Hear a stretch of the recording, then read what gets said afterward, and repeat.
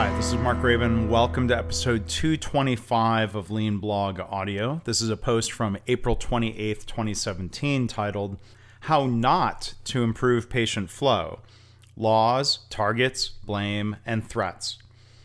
Before getting into today's post, I hope you'll join me in donating to the Red Cross hurricane and flood relief efforts for the people of Texas who are affected by this. I'm fortunate that the Dallas-Fort Worth area is far enough inland that my family and I were not affected, but I hope you'll join me in donating. You can, of course, do a search for the American Red Cross online. If you go to leanblog.org/audio225 for this post, you can also find a link to donate.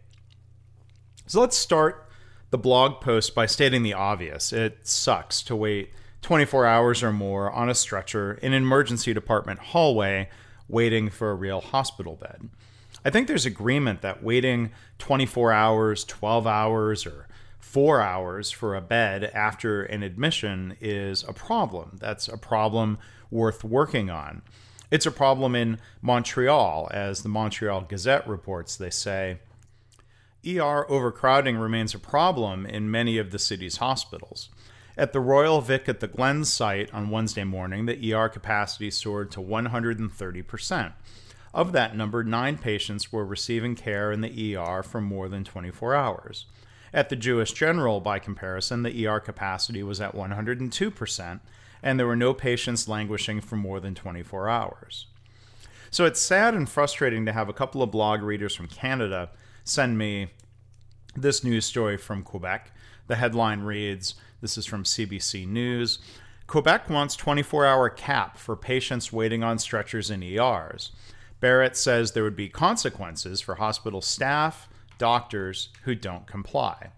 So one of the tweets directed at me came from Ryan McCormick, who said, Quebec proposes fear, disciplinary action, and management by numerical target to reduce waits. Ugh.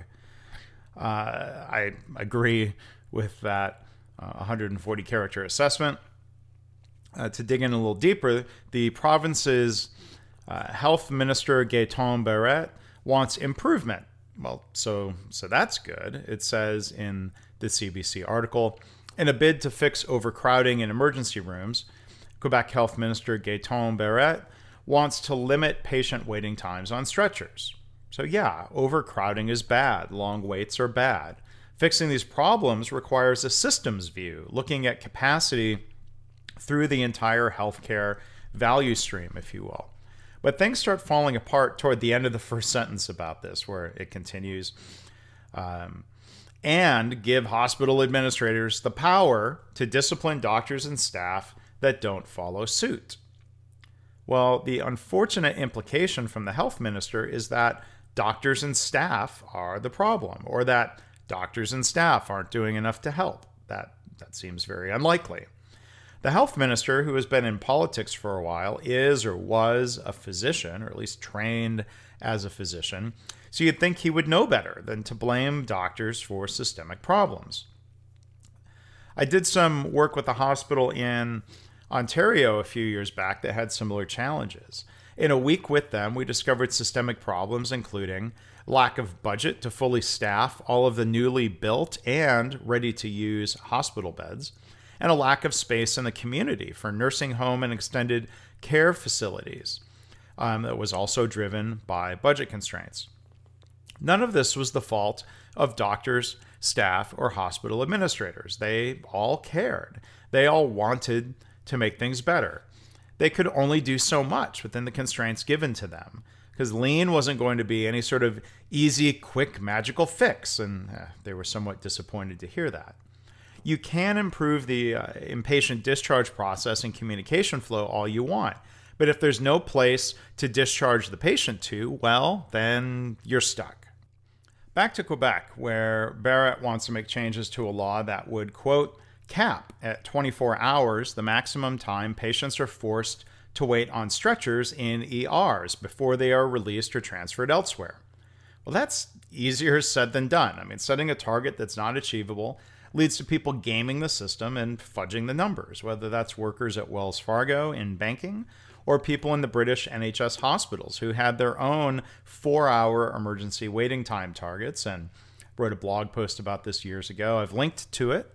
It's titled Gaming the System, ER Targets.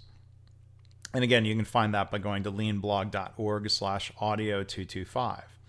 So the minister not only blames staff, but then threatens punishment and pits healthcare professionals against managers when they should be working together. Again, from the CBC.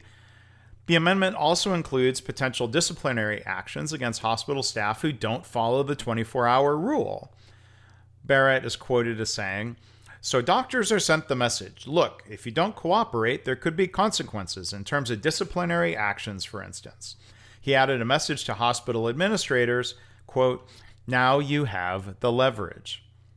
The implication is that administrators haven't had leverage over doctors and staff. And maybe Barnett should be asking why instead of lobbing solutions at hospitals.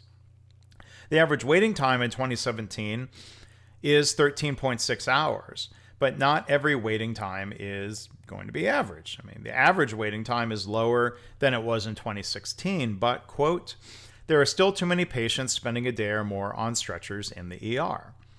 I agree with the pushback on these threats of punishment. Chantal Marchand, the president of the association that represents Health and Social Service Center managers, said the threat of disciplinary action against her members will only contribute to a climate of fear. I agree, and I agree with this tweet from Kaif Parden, who wrote, "This is stunningly bad policy. Barrett leads legal ultimatum to ER doctors to reduce overcrowding." A patient's rights advocate has it right in saying, as Paul Brunette was quoted, argued that Barrett is tackling the ER crisis the wrong way. Instead of allocating more funds for long-term care beds, the minister is seeking to punish doctors. So a climate of fear is not the way we improve. If there's indeed a bottleneck in long-term care beds, as I've heard about in Ontario, that needs to be addressed. The province of Quebec is already allocating more funds for long-term care, but will that be enough? If there's fear of punishment for not hitting the target, it's likely these things could happen.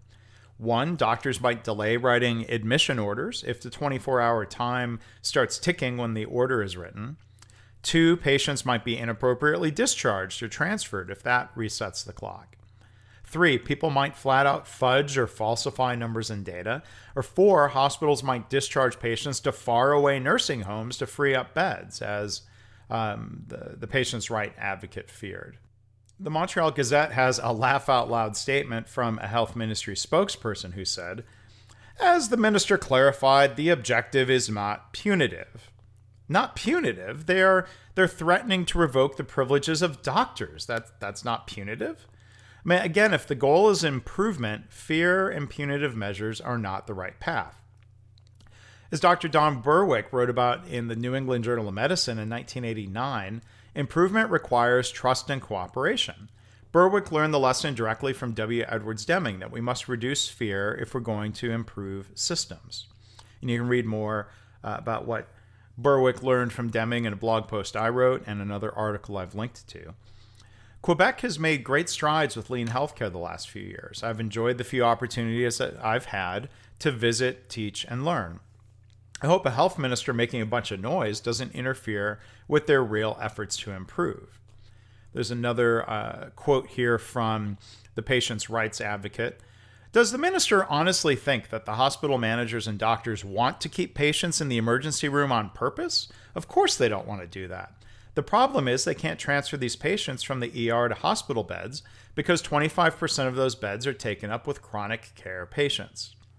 So, of course, doctors and managers are not intentionally inflicting frustration and poor care on patients.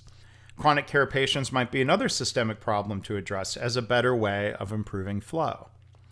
So, final note, the Quebec government has posted a link to a case study about using lean to improve emergency patient flow in Sweden. It's titled, "How Does Lean Work in Emergency Care?" A case study of a lean-inspired intervention at the Astrid Lindgren Children's Hospital in Stockholm.